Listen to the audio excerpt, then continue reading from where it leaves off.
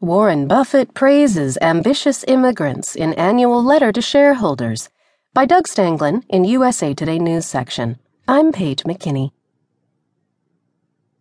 In his eagerly awaited annual letter to shareholders, Warren Buffett, CEO of Berkshire Hathaway, offered a bullish report on his company's performance last year, but steered clear of overt political chatter while notably praising ambitious immigrants for helping create the nation's wealth. In 2016, Berkshire's net worth grew $27.5 billion, or 10.7%, to $172,108 per Class A equivalent share.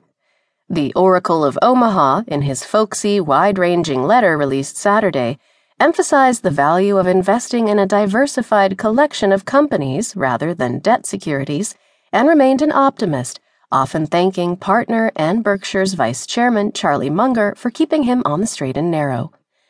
Charlie and I have no magic plan to add earnings except to dream big and to be prepared mentally to act fast when opportunities present themselves, he told shareholders. Every decade or so, dark clouds will fill the economic skies, and they will briefly rain gold. When downpours of that sort occur, it's imperative that we rush outdoors carrying wash tubs, not teaspoons, and that we will do. Buffett, who backed Hillary Clinton in the presidential election, steered clear of political references, in marked contrast to last year's letter in which he said candidates can't stop talking about our country's problems. He did, however, repeat an observation that he has frequently made in his report, noting that America's buildup of wealth may be interrupted for short periods, but will not be stopped. Babies born in America today are the luckiest crop in history, he said. Buffett also weighed in on the sensitive issue of immigrants, however obliquely. Our efforts to materially increase the normalized earnings of Berkshire will be aided, as they have been throughout our managerial tenure, by America's economic dynamism, he noted. One word sums up our country's achievements: miraculous. From a standing start 240 years ago, a span of time less than triple my days on Earth, Americans have combined human ingenuity, a market system, a tide of talented and ambitious immigrants, and the rule of law to deliver abundance beyond any dreams of our forefathers. One area the 86-year-old Buffett studiously avoided was talk of a possible successor. He may be saving that for a personal comment in May, when he will meet and greet shareholders at their annual meeting in Omaha.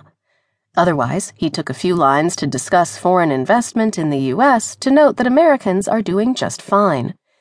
However our wealth may be divided, the mind-boggling amounts you see around you belong almost exclusively to Americans, Buffett observed. Foreigners, of course, own or have claims on a modest portion of our wealth. Those holdings, however, are of little importance to our national balance sheet. Our citizens own assets abroad that are roughly comparable in value. At the same time, he railed against the investment industry on Saturday, urging ordinary investors to buy basic index funds. When trillions of dollars are managed by Wall Streeters charging high fees, it will usually be the managers who reap outsized profits, not the clients, Buffett writes. Both large and small investors should stick with low-cost index funds, he adds. Berkshire also enjoys ribbing hedge fund managers, reporting on the current state of a 10-year bet he made in 2008, in which he publicly offered to wager $500,000, earmarked for charity, that no investment pro could select a set of at least 5 hedge funds that would match the performance of an unmanaged S&P index fund charging only token fees. He observed that only one asset manager stepped forward. At year 9 of that bet, Buffett said, the gains of the 5 hedge funds on the list have ranged from 2.9% to 62.8%, with only 2 of the funds getting out of the single digits. The S&P index fund, meanwhile, boasts an 85.4% gain. Buffett said he believes the designated beneficiary of his bet, Girls Inc. of Omaha, will be eagerly opening the mail next January when the 10-year wager concludes. Buffett's letter wandered among the company's business activities, tossing bouquets when needed and chastising himself for past financial missteps. Among his observations, the growth of Geico, the insurance company wholly owned by Berkshire, accelerated dramatically during the second half of 2016, he reported, noting the company